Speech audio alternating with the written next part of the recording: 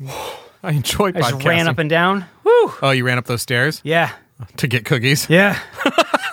Did anybody see you running for cookies and running back with cookies?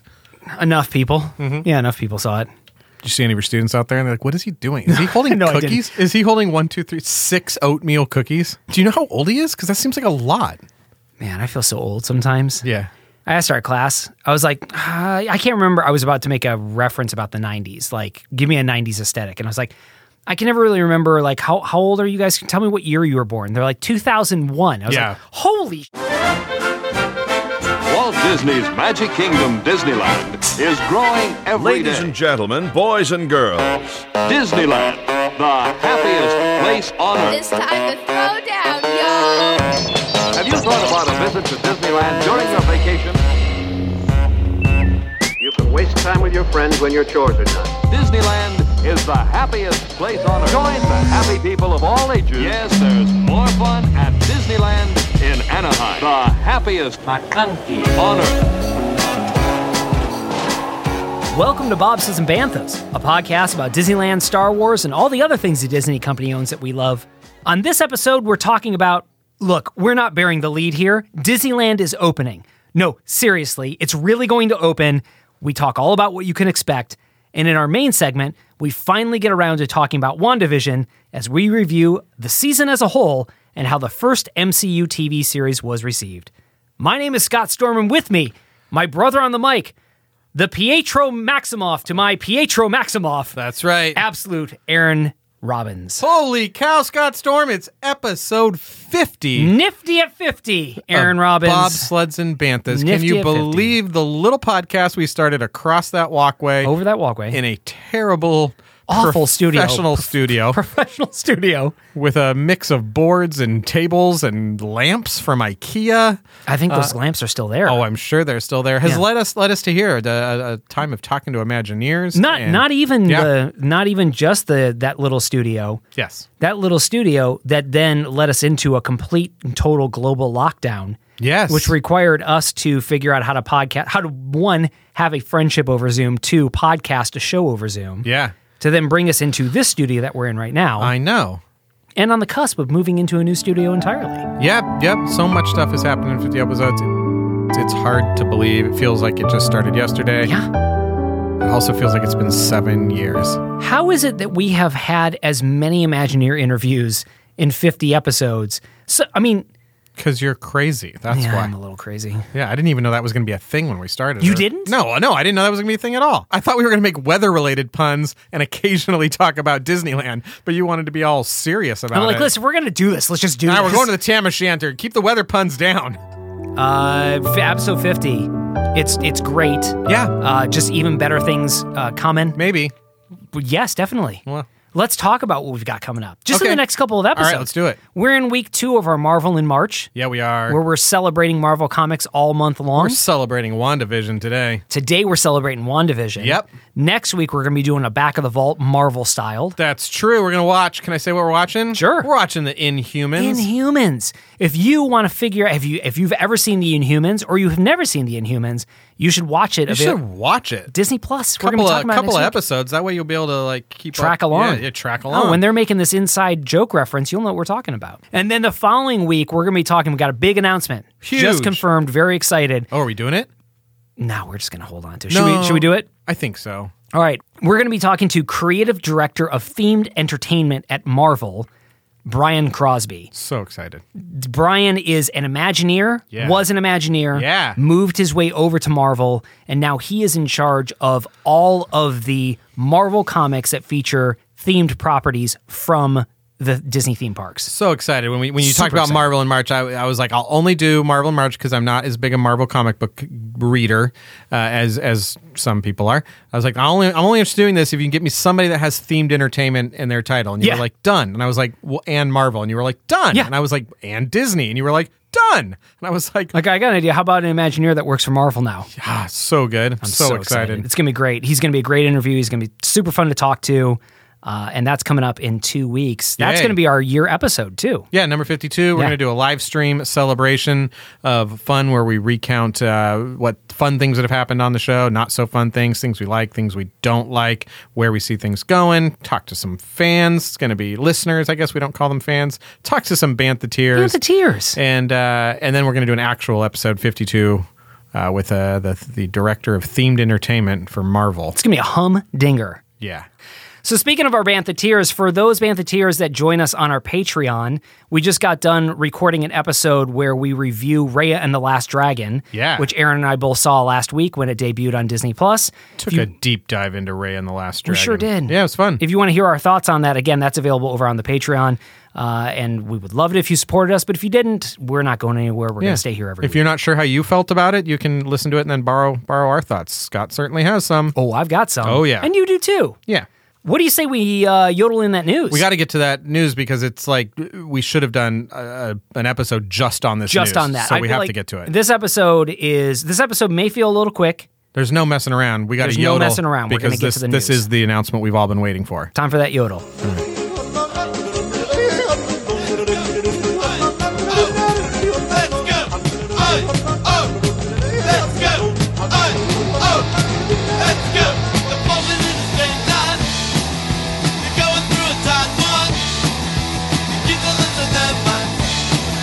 It's time for news.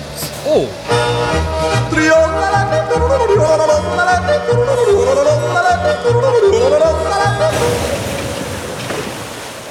Remain seated, please. Permanecer sentados, por favor.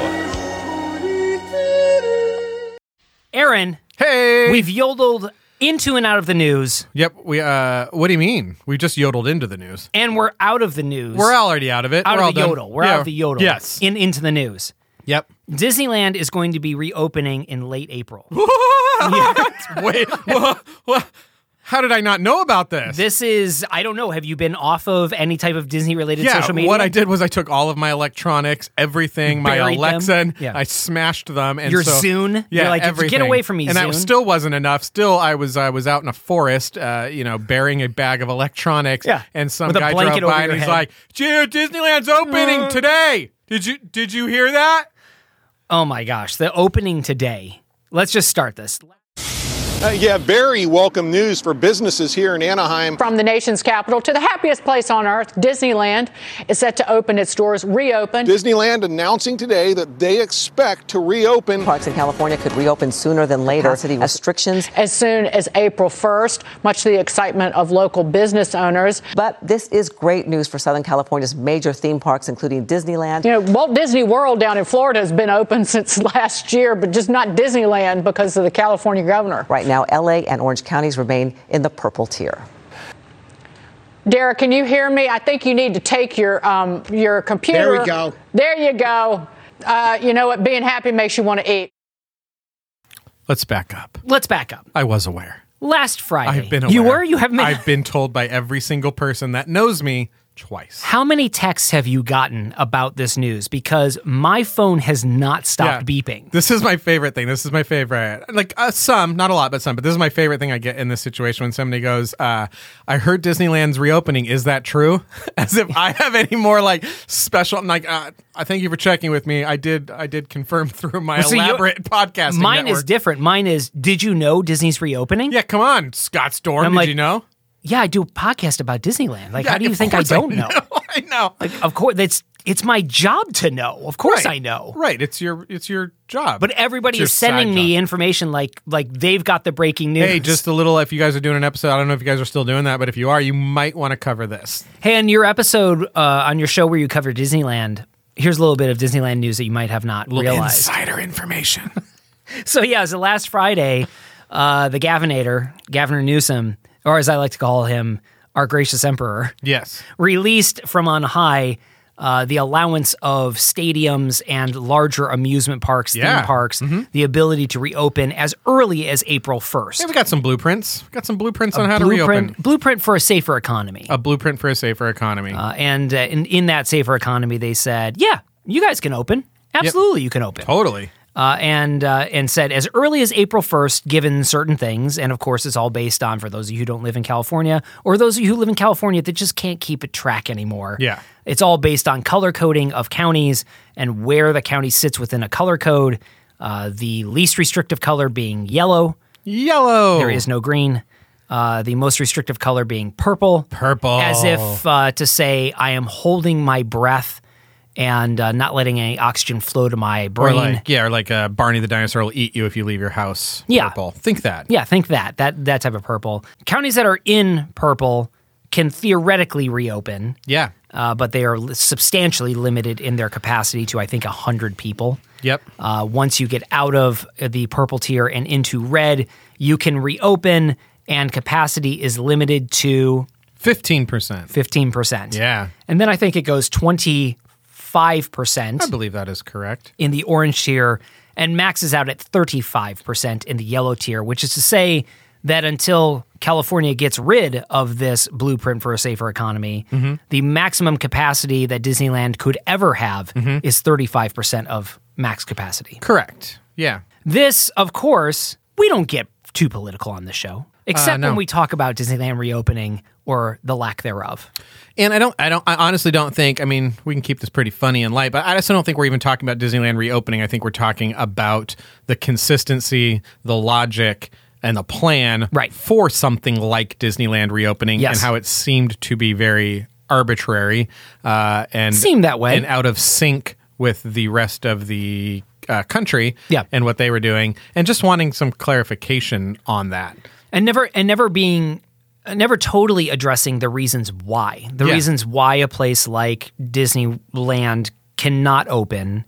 However, Disneyland being a theme park being made up of several different industries and businesses, that those individual businesses could open.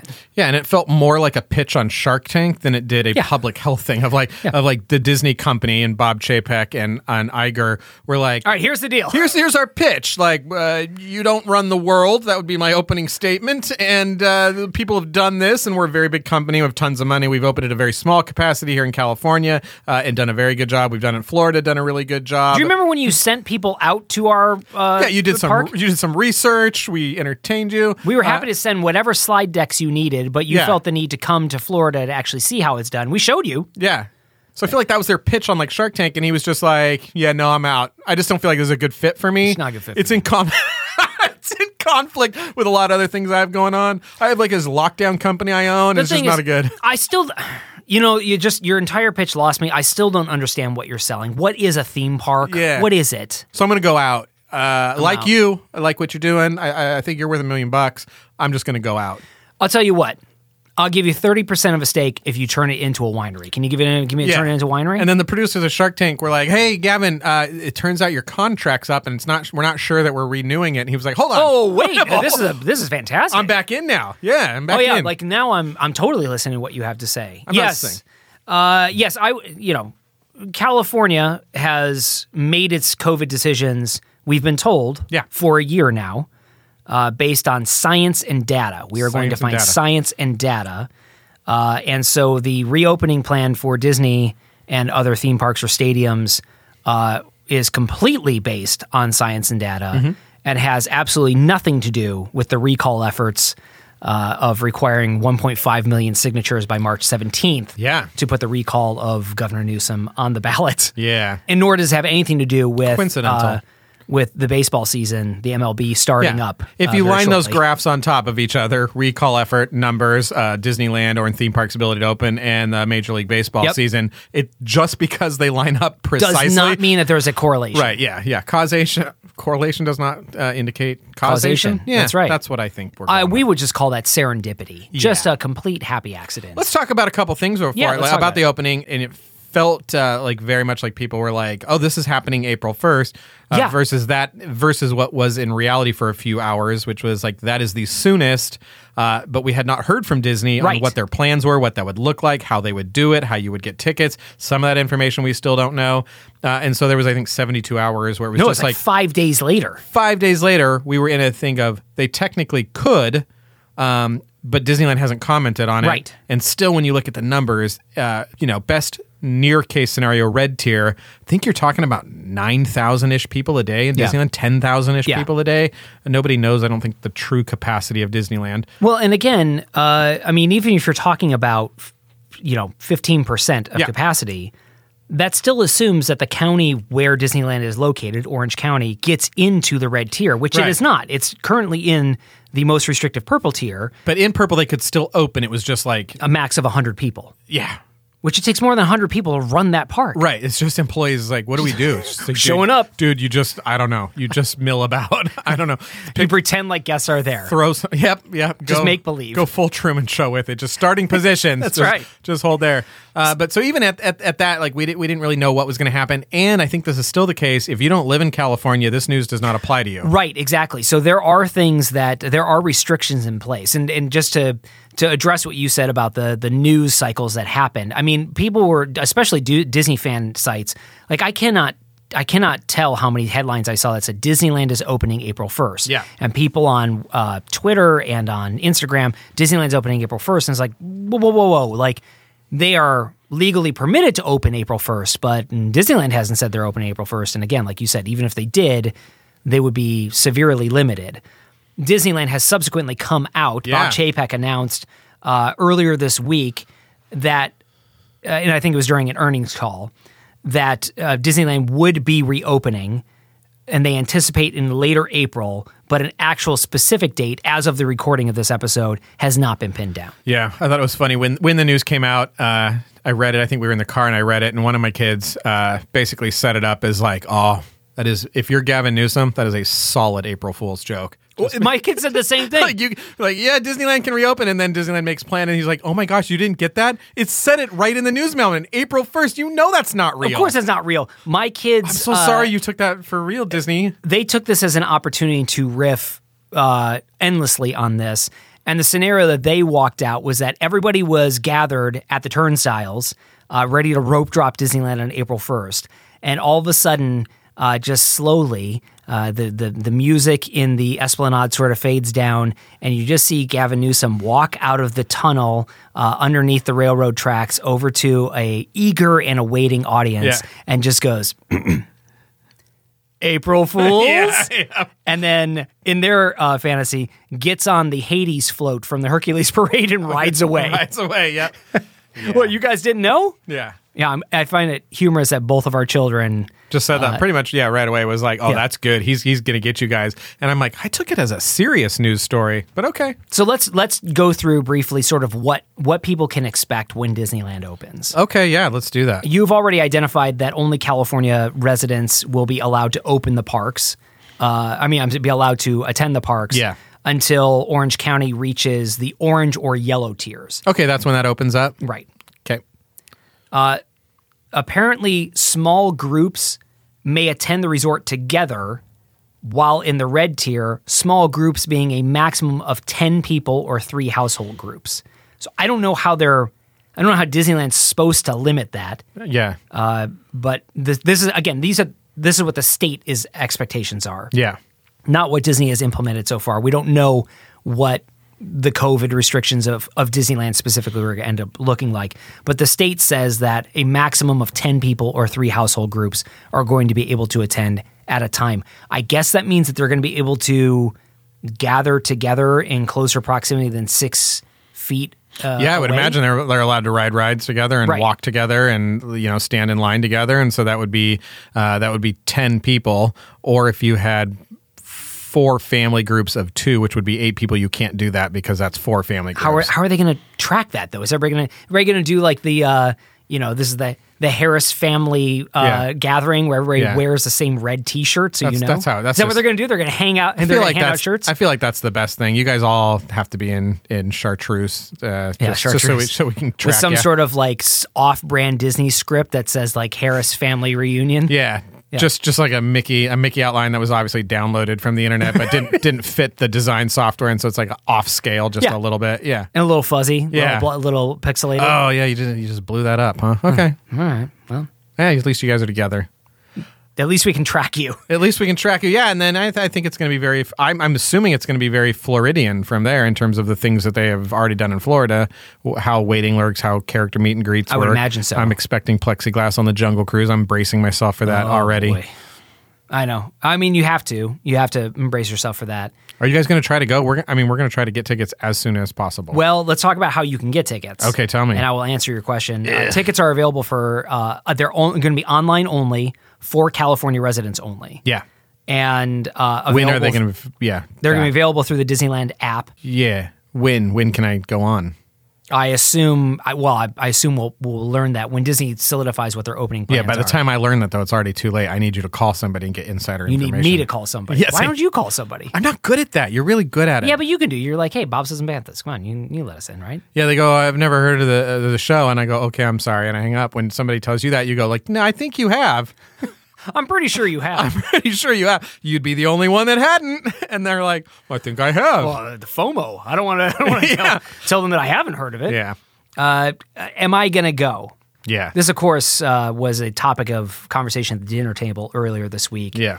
We are still, listen, I want to go. Yeah. I absolutely want to go. I feel like you need to go. You have a show. I know I do. People want to know what you think. And yet it remains to be the same thing that it has been for the entire year, which is I don't want to have that Disney experience where we're in masks. And I don't want to take my kids. My kids haven't been to Disneyland as much as I would have loved to have taken them. Yeah. Which means that they are still constantly amazed and surprised by Disneyland anew every time they would go. Right. Which I guess everybody is in some ways, but you know what I mean? Like, my kids are... They're still experiencing new magic, not magic. grabbing nostalgic Correct. magic. Yeah. And so I don't want to put them in a situation where they're experiencing magic and I'm watching them experience magic, but I can't see any of the emotions on their face because they have a mask on. Interesting. So for as long as masks are required at Disneyland or Disney World, the Storm family just isn't going to go. And that is frustrating to me because I absolutely want to go.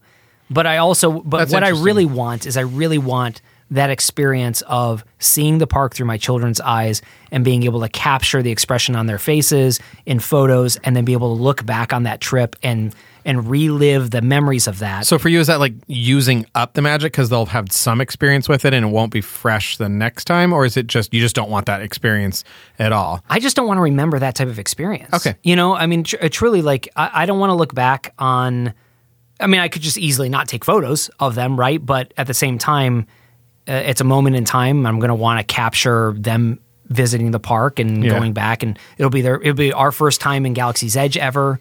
And so there will be first things that happen for all of us at a trip like that. And we're going to want to memorialize that with a photo. And when I look back on that photo, just because it's the first memory, does that make it the most resonant in your head? Like, why will not a more powerful memory in the next 3 years replace that? And so you'll be glad to be like, remember the time when it had been closed for a year and we went down there and, it was money and all that kind of stuff like that. And it wasn't the ideal thing.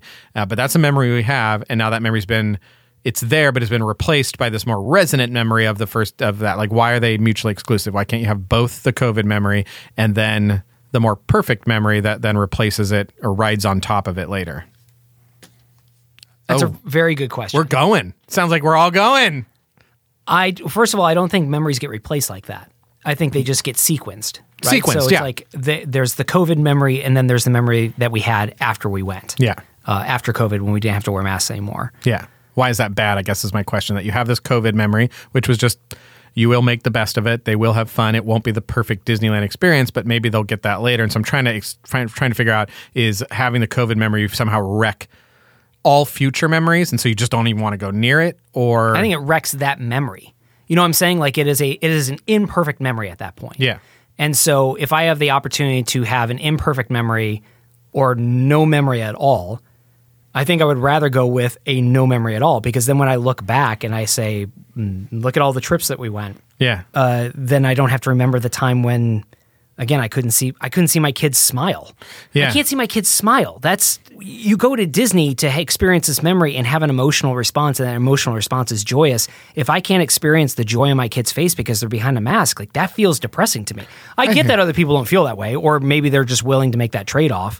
Your family potentially is willing to make that trade-off. Yeah. For me, I just, like, it just, I don't know, there's a part of me that feels wounded. Interesting. I actually feel wounded by the thought of not being able to enjoy the parks in that way with my kids because there is actually a physical barrier that blocks my ability to enjoy with them. Yeah, I think for us, a lot of our trips to Disneyland have been calamity based. They have not started off on the right foot. They have been after severe tragedy in our family or just family stuff or growing up or the wildfires in the California and knowing like when is the right time to go? Is it too early? Yeah, it feels like we went too early and having kids and picking the wrong time to go. So a lot of our Disneyland trips have been calamity based. And so I think the narrative in our family is regardless, we just go. That's just what we do. We just go. And this will just be another imperfect memory of a bunch of imperfect memories.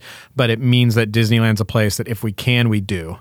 If I had taken my family 10 times to Disneyland, 15 times to Disneyland, I would have totally agree with you.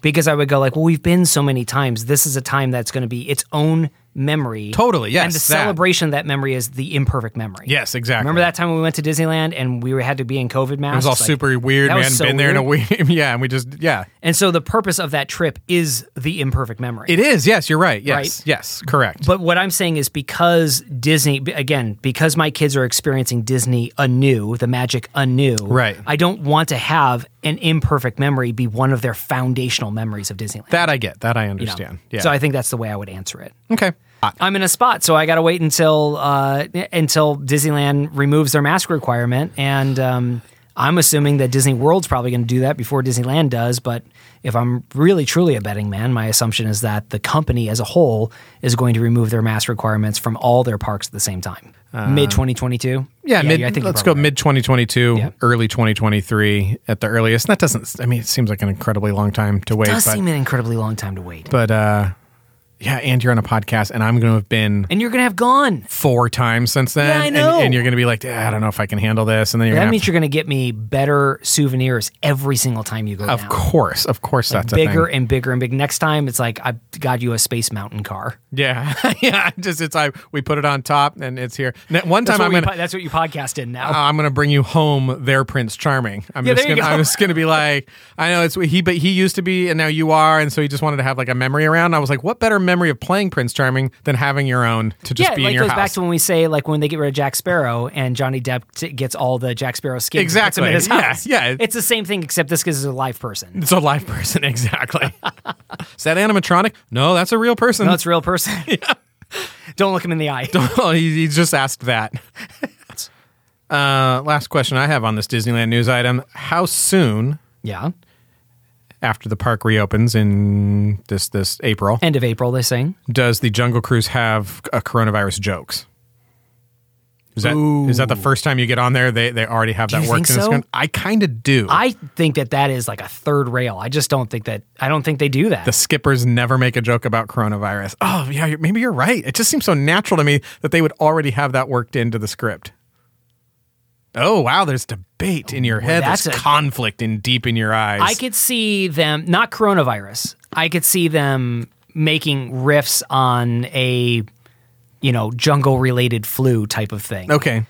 That is sort of wink, wink, nudge, nudge. Yeah. We're making jokes about...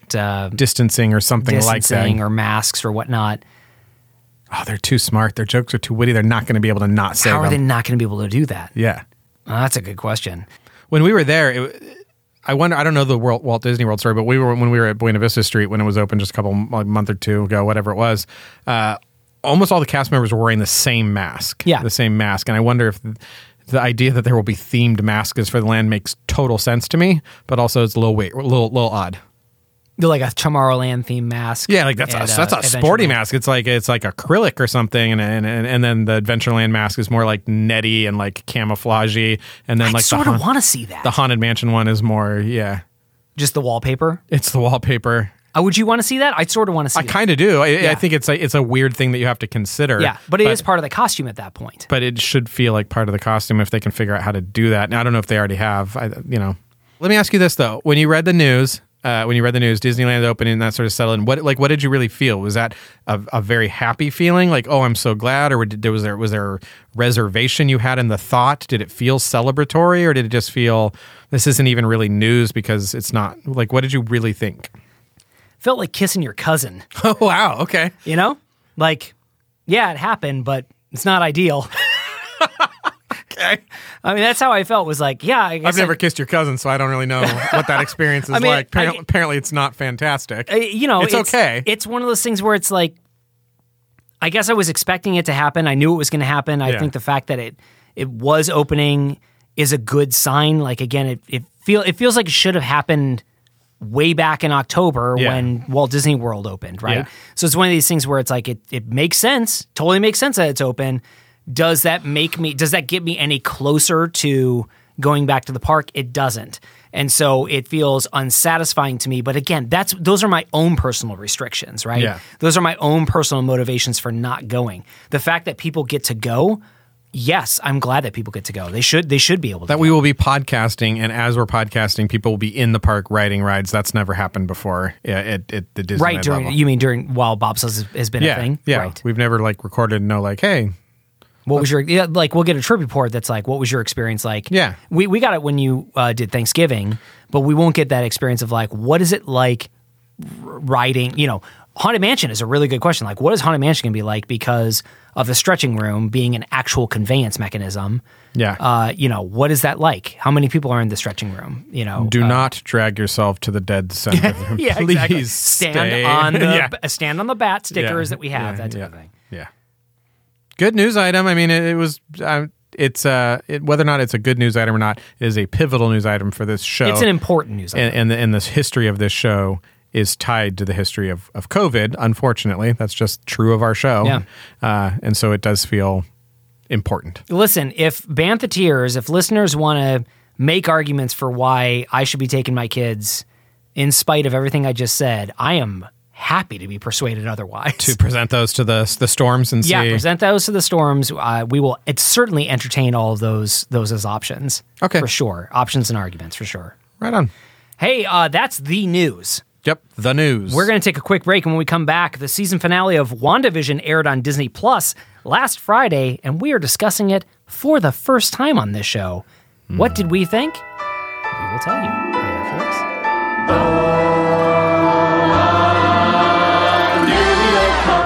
Just moved to town, a regular husband and wife, who left the big city to find a quiet life. WandaVision.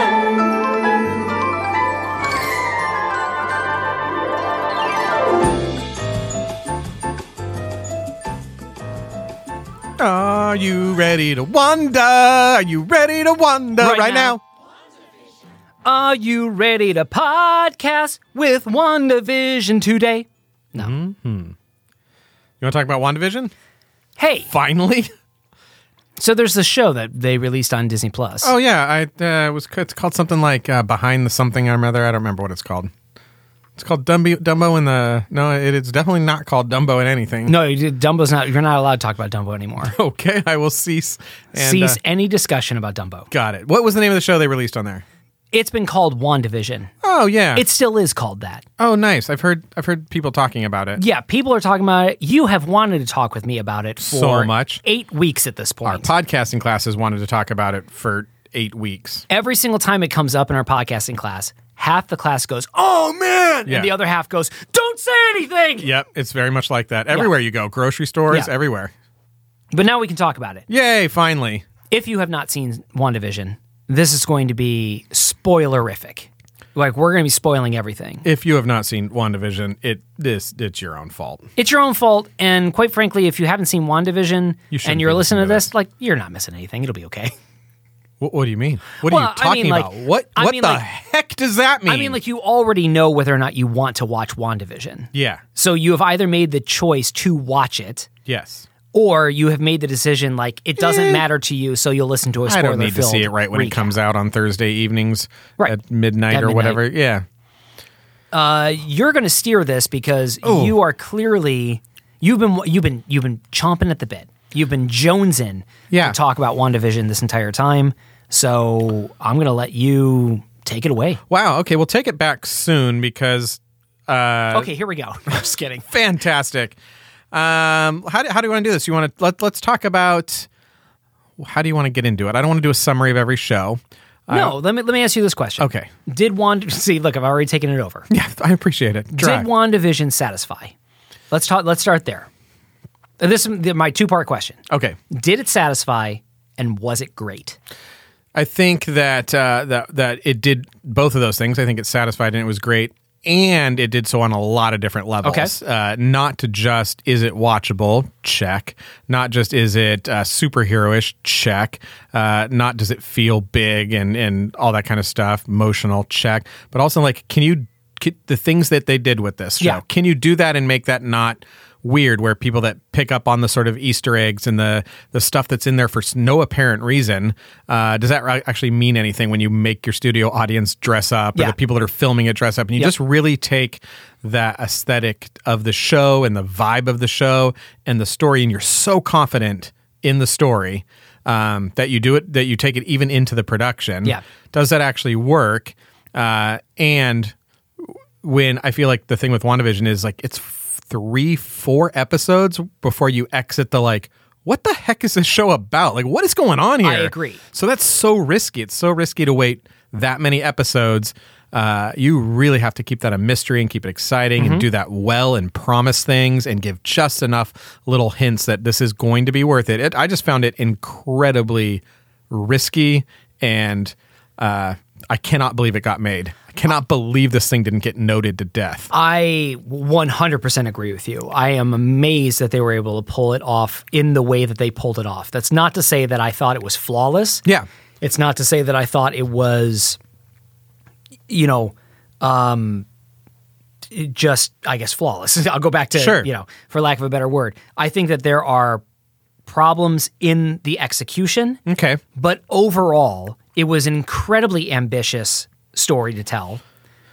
I should say the way they told the story was incredibly ambitious. The story itself wasn't that ambitious. The way they told it was ambitious.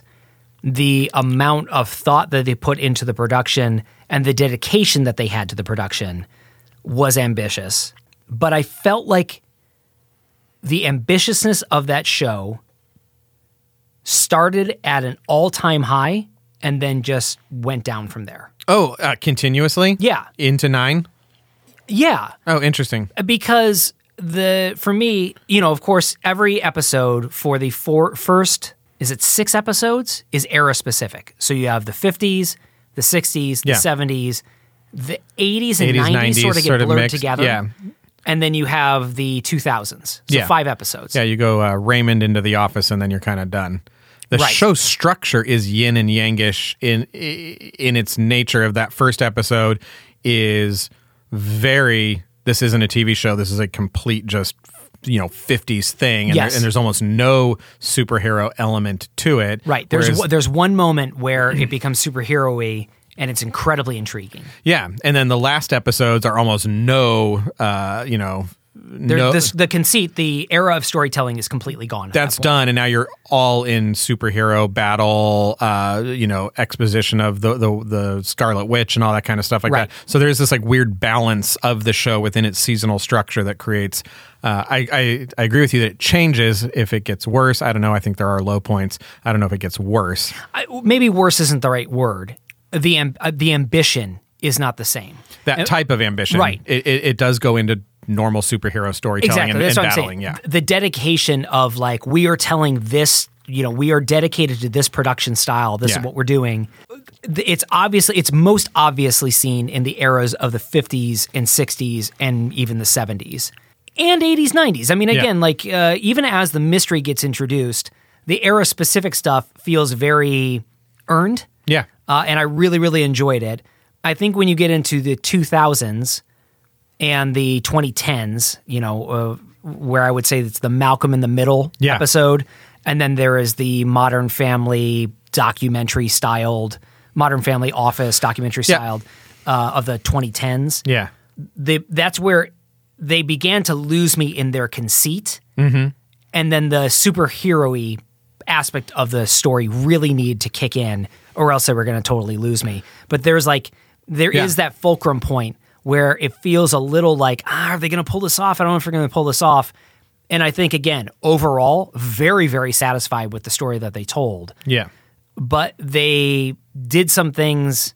I just like the Dick Van Dyke stuff. Like, I just like the that brings up to me the largest problem with the show and something that, I'm like super concerned about season 2 is like the most concerning thing to me. And so I'd like to get your opinion on it, is that it turns out what we felt the theme and the aesthetic and the vibe of the show was really just a hook. It was a thing. Right. Because now that it has resolved into a very different world. And so this idea of visiting nostalgia and having that exist in this world of superhero-ness, that is all gone now. And now I'm just left with a superhero show. Right. And I didn't really want to watch a superhero show. I wanted to watch WandaVision. I wanted to watch that thing. And they... I don't want to use the term used it up, but they've used it up. They sort of did. Yeah, and so I wonder what do you do in season 2 is just a superhero show? Well, and that's the thing is that, like, if this entire season had been eras of television, let's say they only did 6 episodes, right? And they did the eras of television, and there were these hints of a mystery woven throughout, sort of like what they did in the, I can't remember if it was the first or second episode where they end it with being in the real world. Yeah. And there's somebody watching the television program. Like, if there was that era, like almost the Lost styled mystery where you're like, oh, what does that mean? Yeah, right? very, very black boxy. If every episode ended with a black box moment with these sort of mysteries strewn throughout without ever answering the question until the season finale where it was revealed Wanda's in control of all this. Yeah. She's created this reality for herself. Yeah. And the next season is resolving what they do about that. Much slower, right? Like that's what I worry about is like, I think the story was movie-esque to some degree. And then they really wrapped it up with a big whiz bang there at the end. And that's what I'm left wondering is like, what more am I going to see? Like, I really liked that journey. Can we do that again? I don't know if they're going to do a second. Well, that was going to be one of my questions is there room or a desire for a season 2? I think the desire and the demand will be there. And I think Do you think so? Oh, I don't think there's any way they're not going to make a season 2 because people love this show. But then it's not WandaVision anymore. But that's the problem is it's not WandaVision anymore. And that unfortunately, the marketing idea behind the eras of television one of the greatest television ideas that's ever been had. They totally did it, and now it's totally over. Yeah. So if they can figure out how to do that again with radio or something, I don't know. I don't know how you do that. I don't know how you do it either, but I'm just saying, for the run we had, those 9 episodes, I hear that they exited the thing about episodes 6, 7, 8, 9. Now we're just watching a superhero show. Yeah, right. So I get that, but man, those first episodes, those were something else, man. Watching that with everybody. That's why there's a part of me that wishes that, and I really liked this season or the show. I really liked the show. I thought it was incredibly ambitious, and I really, really enjoyed it. Again, there are parts that felt that there are parts that I wasn't crazy about. Like, can you tell me what some of those parts are? Yeah, for example, like the twist of Agnes being Agatha, and the whole it was Agatha all along, right? Yeah, that felt like a twist for twist's sake that never really paid off. And so I had an issue with that. I can understand that. I feel the same way, and I feel like when a superhero show devolves into a really, really strong good-ish person versus really, really strong bad-ish person, you get this thing where you're like, is the red or the purple magic more powerful? Right. And then it's just and the last episode is just them throwing it's just a lot of like, did this hurt you? And it's like, it totally did, but not enough to kill me. How about you? Yeah, same. Right. Are you okay? Yeah, I'm fine. You? Like, yeah, I'm fine. Which is why I think that final battle between Vision and White Vision is a more interesting battle. It's crazy more interesting. Completely matched the entire time. The way they're fighting each other is the perfect offense met by the perfect defense. Yes. And then because of that, they resolve it. Like Vision resolves it by going into this psychological exercise of what is reality. Yeah, I loved that. That's one of the best superhero encounters, movie or not, because it's like machine battling machine physically while having a mental battle of trying to understand what it means to be a human, Right. real, and understand all that stuff. I thought that was, and everybody that did that White Vision was amazing. So great. It was so good. And then, again, just the realization of like, his prime directive is to destroy Vision. Yeah. And Vision uses that against him in order to say like, I'm not the real Vision, but neither are you. Like that was the other thing was I thought like, oh, he was going to establish, no, White Vision is the real Vision. Yeah. But in that conversation, it's like, no, neither of them are the real Vision. It's the combination of the two that make them Vision. He's so perfect. Who are the Paul Bettany? He's fantastic. So perfect as that cast. Paul Bettany, and that's the other thing I get, going back to the first episodes, Yeah. like Paul Bettany nails the Dick Van So good, Dyke yeah. nature of acting. Yeah. And it really is a credit to both Paul Bettany and Elizabeth Olsen that they were able to carry the era-specific styles of acting into each episode. Filmed at Pinewood Disney, Warner Brothers Ranch, so places where some of those shows were filmed. And the house, everybody noticed this, but the house starts off as like a one-story house, which I don't think it is actually on the lot. I think it is a two-story house on the lot, but they made it a one-story house, then it gets a staircase in the next one. The house becomes a character like everything else, which I thought was amazing, and I love that it's shot not far from the Friends Fountain in Burbank. Oh, that's great. I mean, a lot of it was filmed in Atlanta, but some shots from California. And also, along those lines, just the authenticity of those sets. The special effects in the first episode when she's she's suspending dinner in the air and the windows open. Yeah. Those are practical effects. Really? That they do. There wasn't so CG. good. So those are like wires that are just, that the studio audience is seeing. Of course, yeah. Because they did it the way it was supposed to be done in the 50s. That's what I'm saying. So ambitious, so wonderful. Ambitious. You can only get one season of that. You asked me about like some of the other things that bothered me. Yeah, like, tell me. The reveal of Pietro, Quicksilver. Yeah. Right? That reveal that it's not the actor that played Pietro in the Marvel Cinematic Universe, but instead the actor who played Pietro in the X-Men universe. Yeah. That reveal is so powerful for a Marvel movie fan. For a Marvel movie fan alone. For a Marvel movie fan alone. Yep. Again, an Easter egg, Yep. right? An Easter egg that they play out loud and make reference to, and so it becomes part of the plot. Right. The whole like, you don't look like my brother. How do you have my memories? Most like, people are not in on that joke. They're not going to get on the joke, but I would say there's there's probably a large portion of that audience that does know that there are two different Quicksilvers, one in the X-Men universe and one in the Marvel Cinematic Universe. Okay. I live in a different world where there's not a large number of people that know that. Okay, so to have that character, have that actor play that character, and then not pay off that it's actually that character but from a different universe, feels very unsatisfying to me. Gotcha. And I think anybody who was taken on that ride, they took the time to set it up and do it, and then they didn't. Should feel equally unsatisfied, which begs the question: why didn't they just use Pietro? Like, why didn't they use the MCU Pietro actor as opposed to this other one? It felt like a misdirect with no payoff. Right. This is one of the things the only thing I worry about with a show like WandaVision is it is so packed with meta, so packed with Easter eggs, so packed with references and understanding that you have to ask yourself, can you just enjoy it if you have no interest in the Marvel Universe and not a lot of knowledge? And I think once you get up to speed, which, man, that's going to take some work to get up to speed. You think you can? I don't think you can approach this without a full knowledge of the Marvel Universe. Yeah, I think you can. I think it's weird enough that if you just let go and go for the weirdness and just understand, like, she's living in a TV show that she created and because she loves this guy and then he's kind of dead. And if you can just get that, then cool. But I do worry. Like, I watched that with a person in my household who's a nerd, knows all of that stuff. Yeah. And you almost, that person being your wife. Yeah. And there's almost like you probably better not talk till this is over. And oh, is that right? Yeah. Yeah, there is. And I think there's one of those. She's that invested in the show? She knows enough, and she watches those things, and she's watching it on a level that the rest of us are not. And how did she receive it? Oh, really well. Yeah, it's a huge hit in the house, but I understand she's kind of quiet about that kind of stuff too. But we'll just be like, oh, it's a big mystery, blah, blah, blah. And she'll be like, no, it's not. Like, this is clearly being pulled from Age of Ultron and blah, blah, blah. Do you guys want to go back and rewatch the movies? And all of us are like, no, we just wanted to have a silly conversation. But like she knows what's going on and she's just quiet about it. But I could tell she was watching it in a different way than the rest of us were. See, now the opposite experience would have been in my house, right?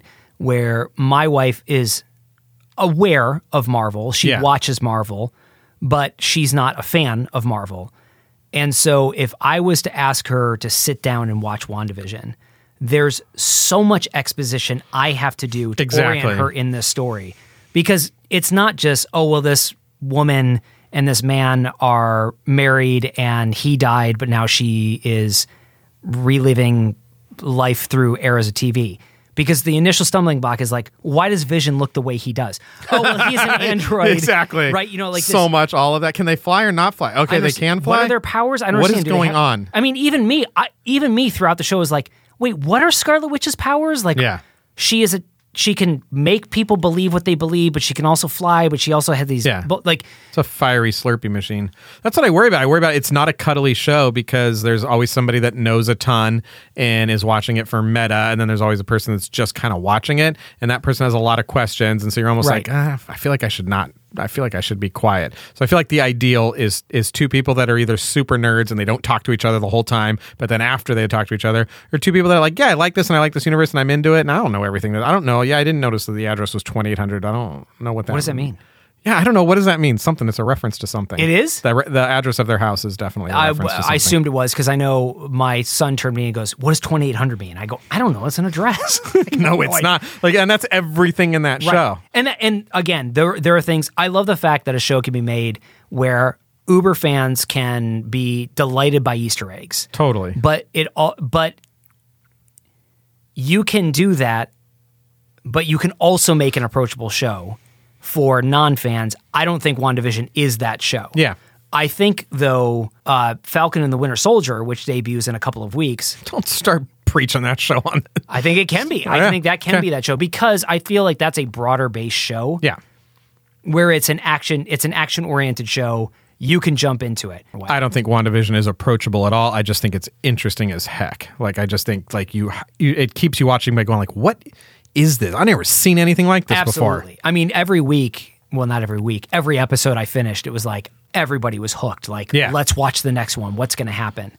And ultimately, I found it to be a very satisfying show.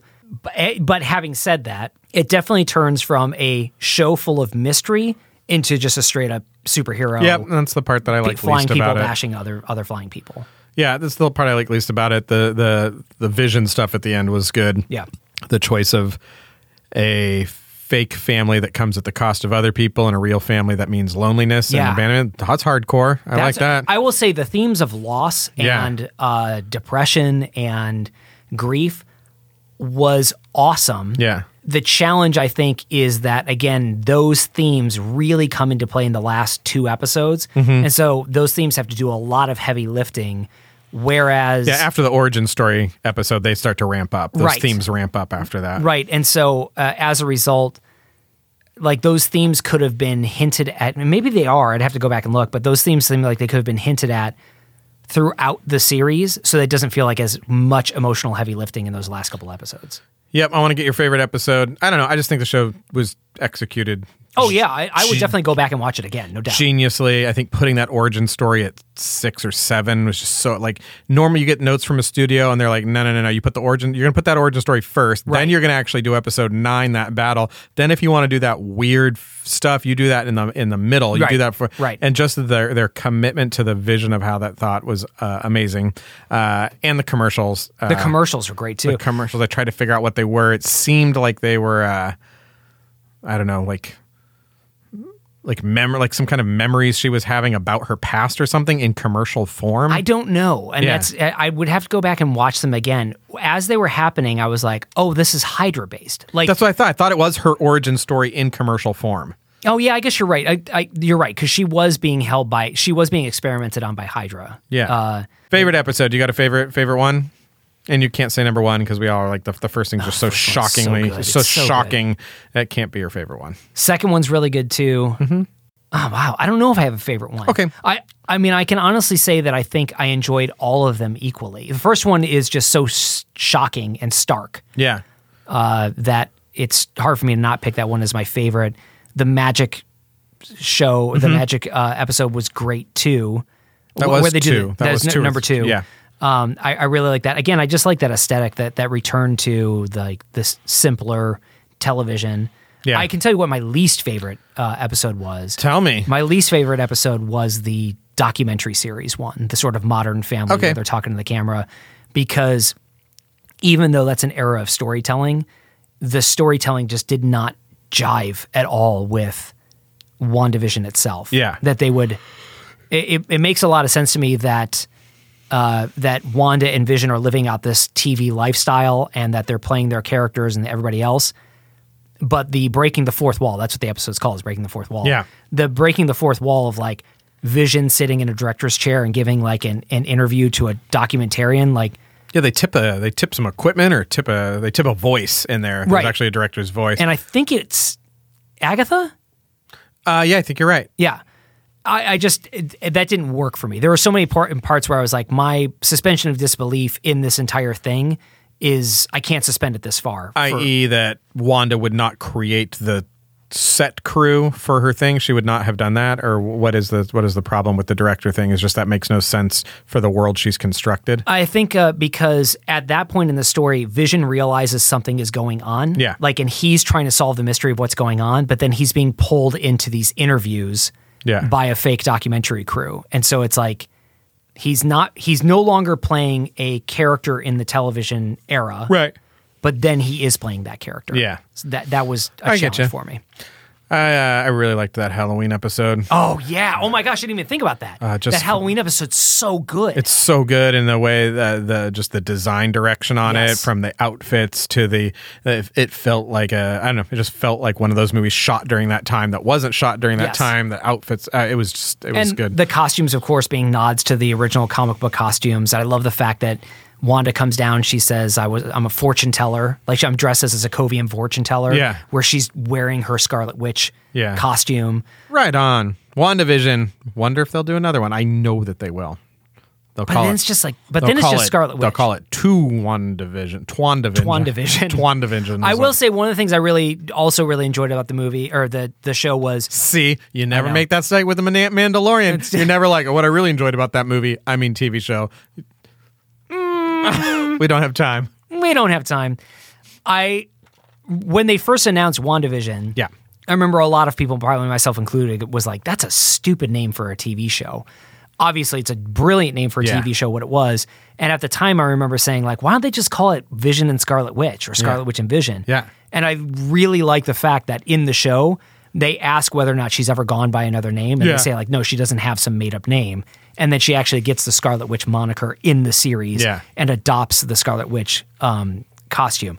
I thought that was awesome, especially for a Marvel fan, where it's like, it's so clever the way they work that in. The whole show was clever. She is now Scarlet Witch.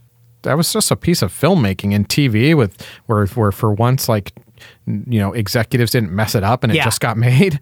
And like, let's not do a product tie-in yet, although Vision in his green Halloween costume is the cutest Funko Pop you'll ever see. Yes, so but cute. There's so much product. Have you seen the black and white Vision too? Oh, it's great. It's him in his business suit. Yeah, there's just so much product in there. But by and large, that was a piece of independent TV filmmaking that I'm just so glad got made. Which is why I really don't want to see a second season. I kind of agree. I would love it if it just stood on its own. It's so let that storyline work its way back into the movies. Yeah. I don't need to see a second season. I think it's incredibly satisfying as it is, despite any of the issues that I articulated. I think it's an incredibly satisfying piece of television filmmaking. Yeah, and would love to just see it stand on its own. All right, good enough. WandaVision. Did you Wanda it? Mm-hmm. No, I tried. I wanted it so much, and then I watched it. You did? You knew I was so excied about it. What'd you think of it? Tell me. You knew I was excited about it, and it lived up to my expectations. It's not better than Mandalorian, though. Yeah, it is. In almost every way, it could be better than Mandalorian. Okay, no. I'll say this. It's very different than the Mandalorian. It's very different. It has different goals. It has a different audience. It expects something different from its audience. The Mandalorian expects less from its audience. WandaVision expects quite a lot from its audience. So it's just a very different thing. Again, Mandalorian, much broader appeal than WandaVision. Yeah. You know how blasters work. You hold it and you pull the trigger. Yeah. Got it. Everybody knows who Luke Skywalker is. You know how to put down a stormtrooper. You aim wildly into the air and it falls over. Yeah. That's what happens. That's how it works. Yeah, so they're just very different. I'm comfortable saying that. I am too. WandaVision's I'm glad you're comfortable far saying superior. that. Yeah. You seem a little uncomfortable. No, I'm good. Well, those are our thoughts on WandaVision. We hope you enjoyed our thoughts. Why don't you tell us what you guys think? Exactly, Aaron. I was just about to make that call to action. So weird. That's what you call it. CTA? CTA. I was just about to make that CTA. Yes, tell us what you thought of WandaVision by sharing with us at one of the many places that you can access. Tell me about some of those places. I'll tell you a little bit about those places. You can email us. We're podcast@bobsesandbanthas.com. You can visit our website. We're bobsesandbanthas.com. You can join us over on Instagram. We're @bobsesandbanthas. That's where you should go. That's where you really want to go. @bobsleds and banthas on Instagram. It's where all the fun is. All the fun is there. But if you were over on Twitter and you didn't do Instagram, we're over on Twitter too. We're @bobsesbanthas. You should hashtag Banthateer if you're going to send us a message so we can keep a lookout for it. Yeah. Thank you. I want to know what your favorite. I want to know what your favorite. I know it's so fun to run your nose. Yeah, I against love the rubbing wall. my nose against this thing. Yeah, I want to know what everybody's favorite episode was. Of maybe we'll cover that on an Instagram feed.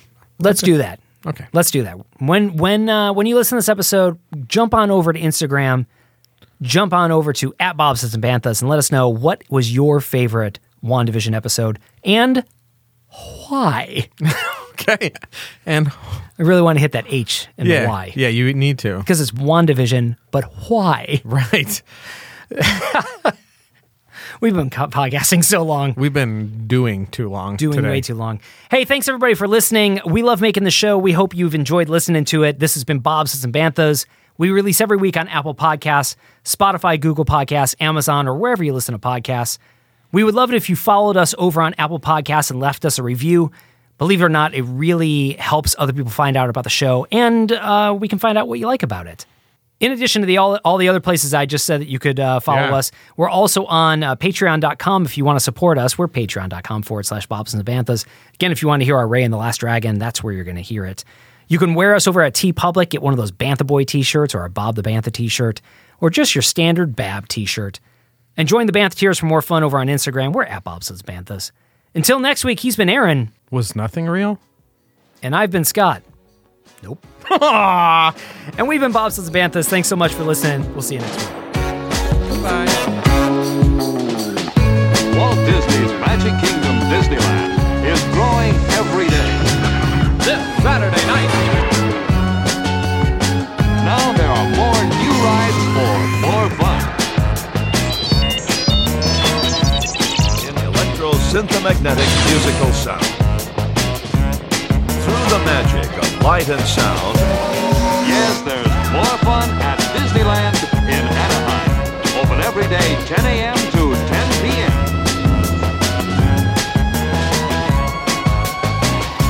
You can waste time with your friends when your chores are done.